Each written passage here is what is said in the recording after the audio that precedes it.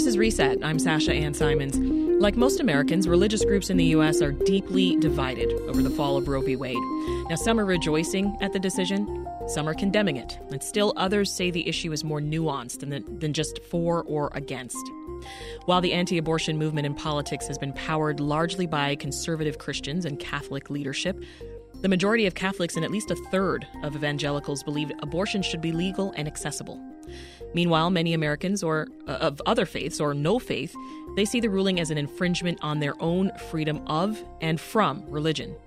Joining us now is Nadia Mohajir, the founder and co-executive director of HEART, a national nonprofit organization that's focused on reproductive justice and education. Hi, Nadia. Welcome to Reset. Hi. Thank you so much for having me. Also with us is Rabbi Amanda Green, Associate Rabbi at Chicago Sinai Congregation. Welcome, Rabbi. Thank you so much. Happy to be here. So you've both had the weekend to sit with the news. How are you feeling about this ruling today? I'll start with you, Nadia. Thank you so much. The same as I was feeling on Friday. I'm very disappointed and I'm very angry at the court ruling. And just as you pointed out in your introduction, it's really important to underscore that this ruling is not representative of what the majority of Americans want. And in fact, more than half of Muslims, 56%, according to the Institute for Social Policy and Understanding and the Muslim American poll, are actually supportive of access to safe and legal abortion. Rabbi Green, what's on your mind? Yes, I still am feeling quite devastated. This is a sad and difficult time for our country, especially when the Supreme Court makes decisions often in this context, and a lot of the argument is based on religion. And one of the things that we've been talking about in our community is that this is not reflective of the Jewish religion, and that is also really important for us to know. There's a lot of work to be done in this divided nation. Well, tell us more about that, and you can speak broadly, but talk about the guidance that your faith gives when it comes to abortion access. Absolutely. So the biggest piece that's very clear in the Jewish religion is that our tradition does not equate abortion with murder. In fact, according to our religion, an individual's life does not begin until birth. And so a fetus is not a life. And the life of a mother, the precedence of the mother, it takes precedence in every scenario. And so when the health, be it physical or mental or emotional health, is in danger, our tradition not only permits abortion, but there are times that it requires abortion. Nadia, as a Muslim, how does your faith inform how you view abortion access? Absolutely. I really resonate with everything that Rabbi Amanda just shared. As I mentioned, this ruling, is informed by a very specific Christian perspective of when life begins. And that is not how Muslims understand when life begins either. And so, there are actually multiple rulings for abortion on Islam, and they range from extremely restrictive to extremely permissive with everything in between. And just as Rabbi Amanda pointed out, the mother's life is always prioritized in situations. And historically, in pre-modern Islamic societies, abortion was an issue that was strictly between pregnant people and their providers. The state or religious authority rarely got involved. And so at HEART, we are also kind of uplifting this to reclaim this historical tradition of ours and to say that, we believe that it is really up to the pregnant person to determine what is aligned with their spiritual and religious understanding and what is best for their health and safety, because our faith actually provides a lot of space for reproductive choice. Rabbi, what conversations are you having with your congregation? What are they saying to you?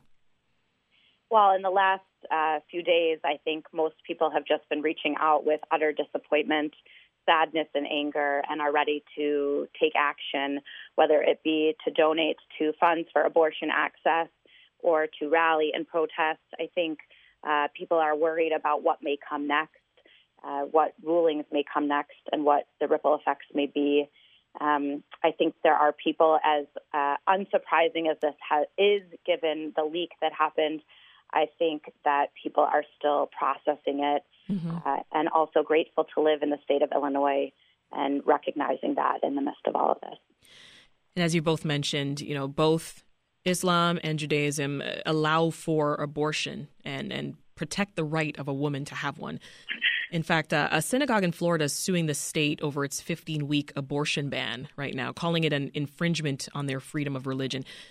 Do you think that this could create a divide among religious groups? For example, pro-choice Jews and Muslims on one side and conservative Christians on another? Rabbi? I do think that the divide in some ways is already there. And I would hope that perhaps this continues to be an opportunity for dialogue as opposed to monologue. And I think that that Judaism and Jews I have no issue with what a Christian believes. It's when they want to impose their beliefs on me. And I think that's where the critical issue is here, and how we can truly all have a country that it has a separation of church and state, and that separation feels to not be as the divide seems to be shrinking. So while I think that in some ways, yes, the divide is already there, I think that there are many opportunities for different religions to work together to create a better society. What do you think, Nadia, about this divide among religious groups?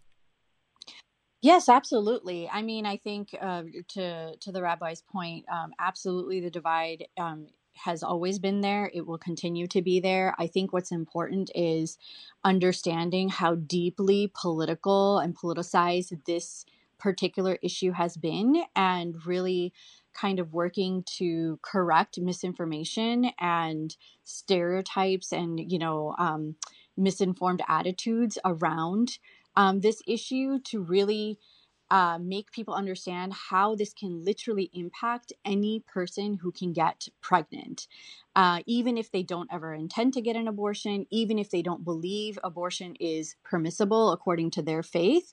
I think it's really important to kind of do some political education around why this impacts everyone. And that is, because, for example, the procedures that are used in removing a spontaneous miscarriage or ectopic pregnancy are actually identical to the same procedures used in medical abortion.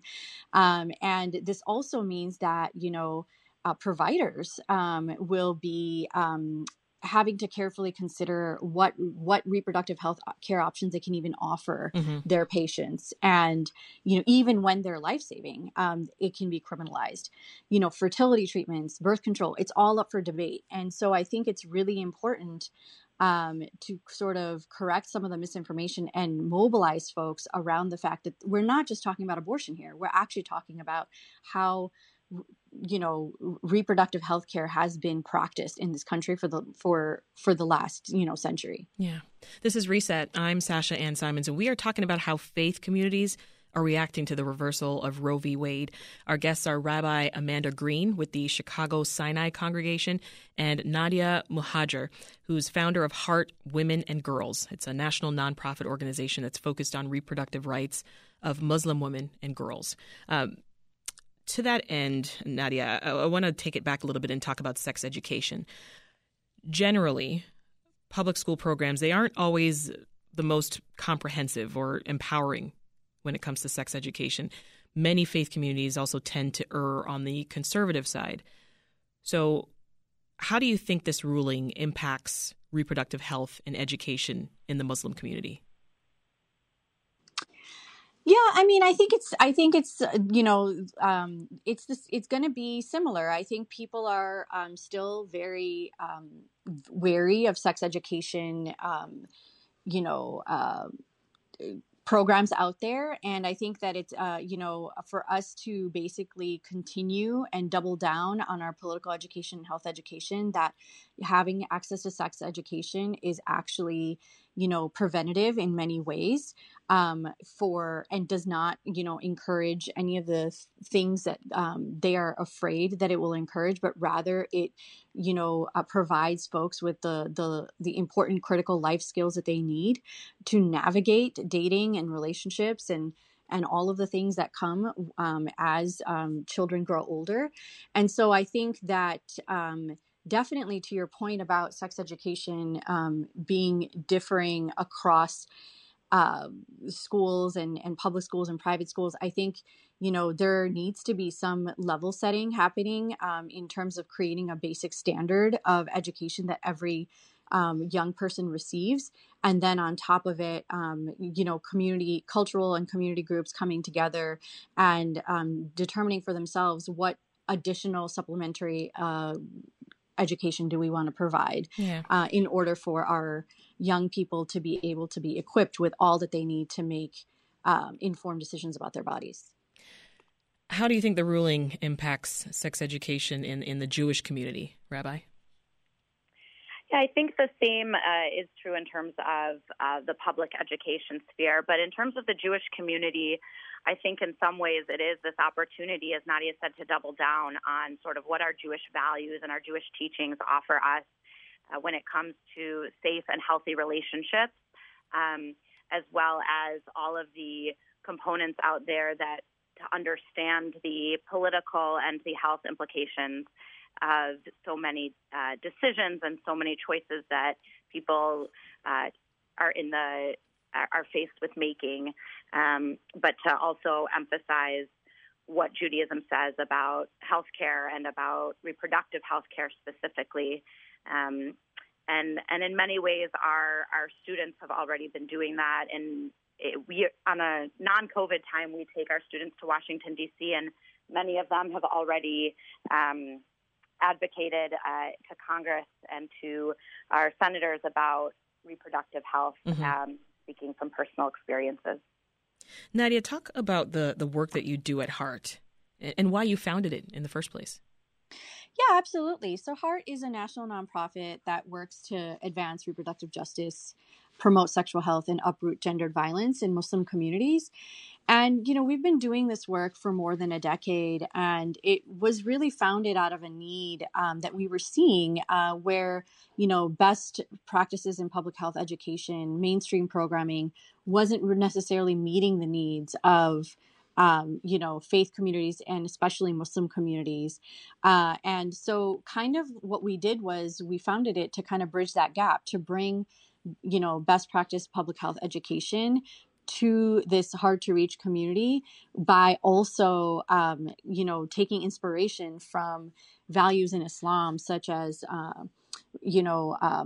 compassion and justice and, not seeking knowledge. All of these are very core values to Islam, and really connecting those back to why sex education is not only not in conflict with Islamic values, but it is actually inherently Islamic to be able to be informed about your body and about sex and about relationships, and also to speak up and be able to identify when harm is being done to either your own body or somebody else's body, and be able to protect them as well. When the SCOTUS ruling came down Friday, Heart released a statement that said, quote, "Abortion criminalization is yet another extension of the various ways Muslim bodies are criminalized." What did that mean? Yeah, absolutely. So there's, as you know, there's a long history of Muslims being targeted and surveilled in the U.S. And abortion criminalization is just going to be an extension of the various ways that Muslim bodies will continue to be criminalized. And as I mentioned, abortion, as I mentioned before, this ruling is going to impact anybody who is pregnant, anybody who may be experiencing miscarriage or ectopic pregnancy, or, pursuing a medical abortion.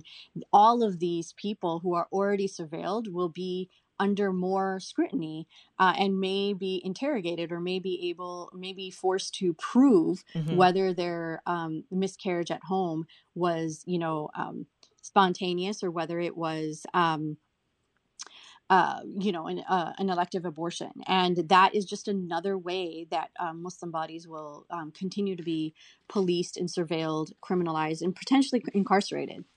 Before I let you go, Rabbi, how do you see this conversation continuing to evolve within your congregation? I think that as people continue to process this, people will want to take more action to be able to preserve the American values of religious liberty and equality, that our ban on abortion really goes against our Jewish belief of prioritizing an actual life over a potential life, and trying to ensure that every one of us has the right to make personal health care decisions based on our own faith and values, continuing to work until we reach that again. That's Rabbi Amanda Green with the Chicago Sinai Congregation and Nadia Mohajir, founder of Heart Women and Girls. Thank you both. Now, we just heard from a Chicago rabbi and a Muslim educator of reproductive health and justice. Now we're going to turn to two new voices. Joining us is Joanne Terrell. She's an associate professor of theology, ethics, and the arts at Chicago Theological Seminary. Hi, Professor. Welcome back to the show. Hello. Thank you. Also on the line with us, Eman Abdelhadi. She's an assistant professor of University of Chicago and sociologist studying gender and Muslims in the U.S. Hi, Professor. Welcome to the show. We might not have her, but we'll get her up on the line. I want to start by asking you, Professor Terrell, now that you've had the weekend to sort of process the news of the Supreme Court ruling, what is on your mind today, Monday morning? Well, I've been concerned that we are moving towards a conservative theocracy, and that's not good in my view as a Christian and as a Buddhist.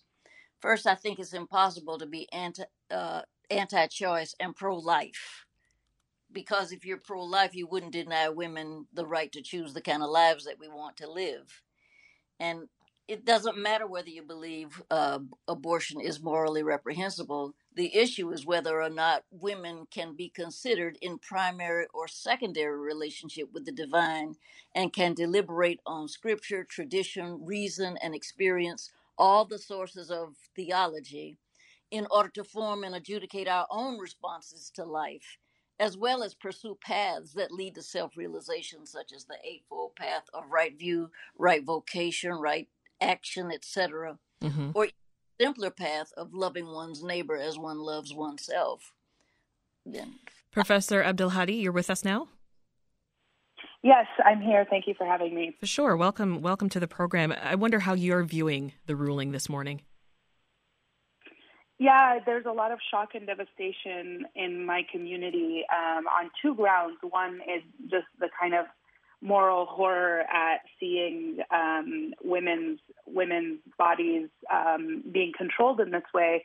And the other is just sort of a sense that this is Christianity being legislated and enforced on all of us, including religious minorities. Professor Terrell, you are, as you mentioned, ordained in both Christianity and Buddhism, right? So can you speak generally for us about how those faiths view abortion? So I think it's not a question of whether the faiths regard abortion as a topic for spiritual discussion. I think that there are some forms of Christianity that certainly deprive women of choice concerning their bodies, but there are other traditions of Christianity that say women have the right to choose their own way of life, and that women have the responsibility to keep on becoming self-realizing through the path that Jesus offers them in the Christian way of thinking. And in the Buddhist way of thinking, the whole issue of right vocation, right action, those things are for you to adjudicate as an individual and not for the government to adjudicate on your behalf. And what happens is, when you do adjudicate these things, then you become a responsible agent in front of God, if you want to have the divine be the interface, but you have the right also to choose, because This is just your own agency. This is your own capacity to be a light to your own self. That's why we have minds. That's why we have hearts. That's why we have agency to do what we want to do in life. Yeah.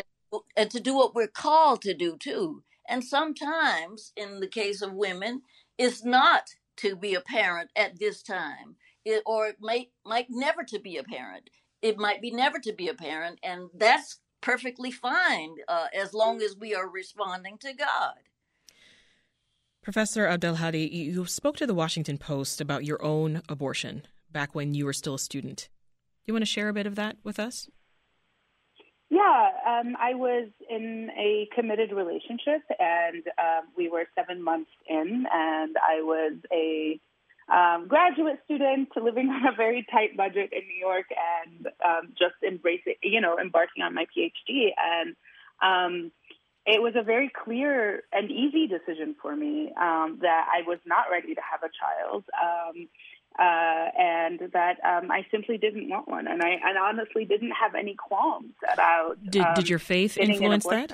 Did your faith and culture influence that, or was it just simply looking at what was in front of you? I'm in school. We haven't really been together that long.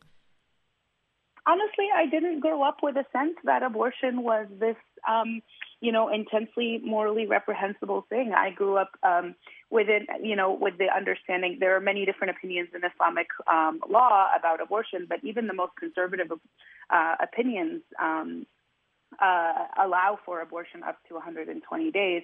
Some of the more conservative voices would say that, these would need to be, there would need to be extenuating circumstances. But I didn't grow up with a sense that this was, a big sort of morally laden decision, or that, I needed to see a 6 months, a 6-week formation in my body as a separate life. So I think, my faith played a role in the sense that it didn't make this a moral crisis for me. This is Reset. I'm Sasha-Ann Simons. We are talking about how members of different faith communities are reacting to the reversal of Roe v. Wade. Our guests today are sociologist and professor Eman Abdelhadi with the University of Chicago and Professor Joanne Terrell with the Chicago Theological Seminary. Now, if you want to weigh in, we do want to hear from you, too. So remember, you can leave your thoughts on our voicemail. That number is 888-915-9945. Again, we are standing by to hear your messages at 888-915-9945. Professor Terrell, as we know, abortion access, it's a divisive issue right now. Some religious communities are debating and considering what it all is going to mean for them. What conversations are you having in your circles? I was having this conversation with my aunt about the overturning of Roe v. Wade and the potential for people who have been raped and those who have been incested to lose this option of choice. And as we were talking, she began to realize that we were on opposite sides of the religious perspectives on this. And she said, well, whose side are you on anyway? And that question struck me because it's important to be on the side of those who are most marginalized, who don't have choice, who don't have options that will be life-giving for them themselves. And so that settled it for me that I was always going to be pro-choice because I need to be on their side. I need to be on the side of those who are, like you said, the marginalized. Marginalized. Yeah. I need to be on the side of the most marginalized. I always need to be on the side of the most marginalized. And so, whose side am I on anyway? It's those women who need to exercise their right to choose. Professor Abdelhadi, before the break, we talked a little bit on the program about how the ruling could impact reproductive health and education, especially in the Muslim community. But what about how it could impact political attitudes? Have you been thinking about that at all? Yes, absolutely. I think one of the findings that we have recently is that for Muslim Americans as well as for other racialized minorities in the U.S., the link between social conservatism and political conservatism is not strong. So what we see is that even if people are sort of internally socially conservative or, conservative in their own behavior or in their communities, they're not necessarily politically motivated by those conservatisms. They don't necessarily want to see them legislated, and they're not necessarily going to rally around parties that see that. So I think that there's been, I think because of the positioning of Muslims since 9/11 over the past 20 years, I think a lot of Muslim activism has been on the progressive end of things. And I think Muslims have already been thinking a lot about what it means to be part of a progressive coalition, even when the community itself in terms of social attitudes might be divided. So I don't see this shifting Muslims' alliances to the right. I think, if anything, we are already beginning to see a lot more progressive activism and activism around reproductive justice from within the Muslim community. Professor Terrell, are you thinking about how the ruling could influence reproductive education in faith communities? Definitely. I was talking to a man who was very passionately anti-choice, and I asked him, well, why is this a boilerplate issue for you? Why? And when I asked him that, there was so much fear and shame behind his own eyes that I fear that is a lot of what motivates the vitriol of people who are anti-choice. And I fear what that means for the capacity to commit violence, striking out folk. I fear what that means for those of us who are embroiled or engaged in other socially marginalized communities. I fear what that means for all of us. So many questions still remain. That is Professor Joanne Terrell with the Chicago Theological Seminary, also sociologist and Professor Eman Abdelhadi with the University of Chicago. Thank you both. Want more context on the top issues of the day? Find the podcast, WBEZ's Reset, wherever you listen.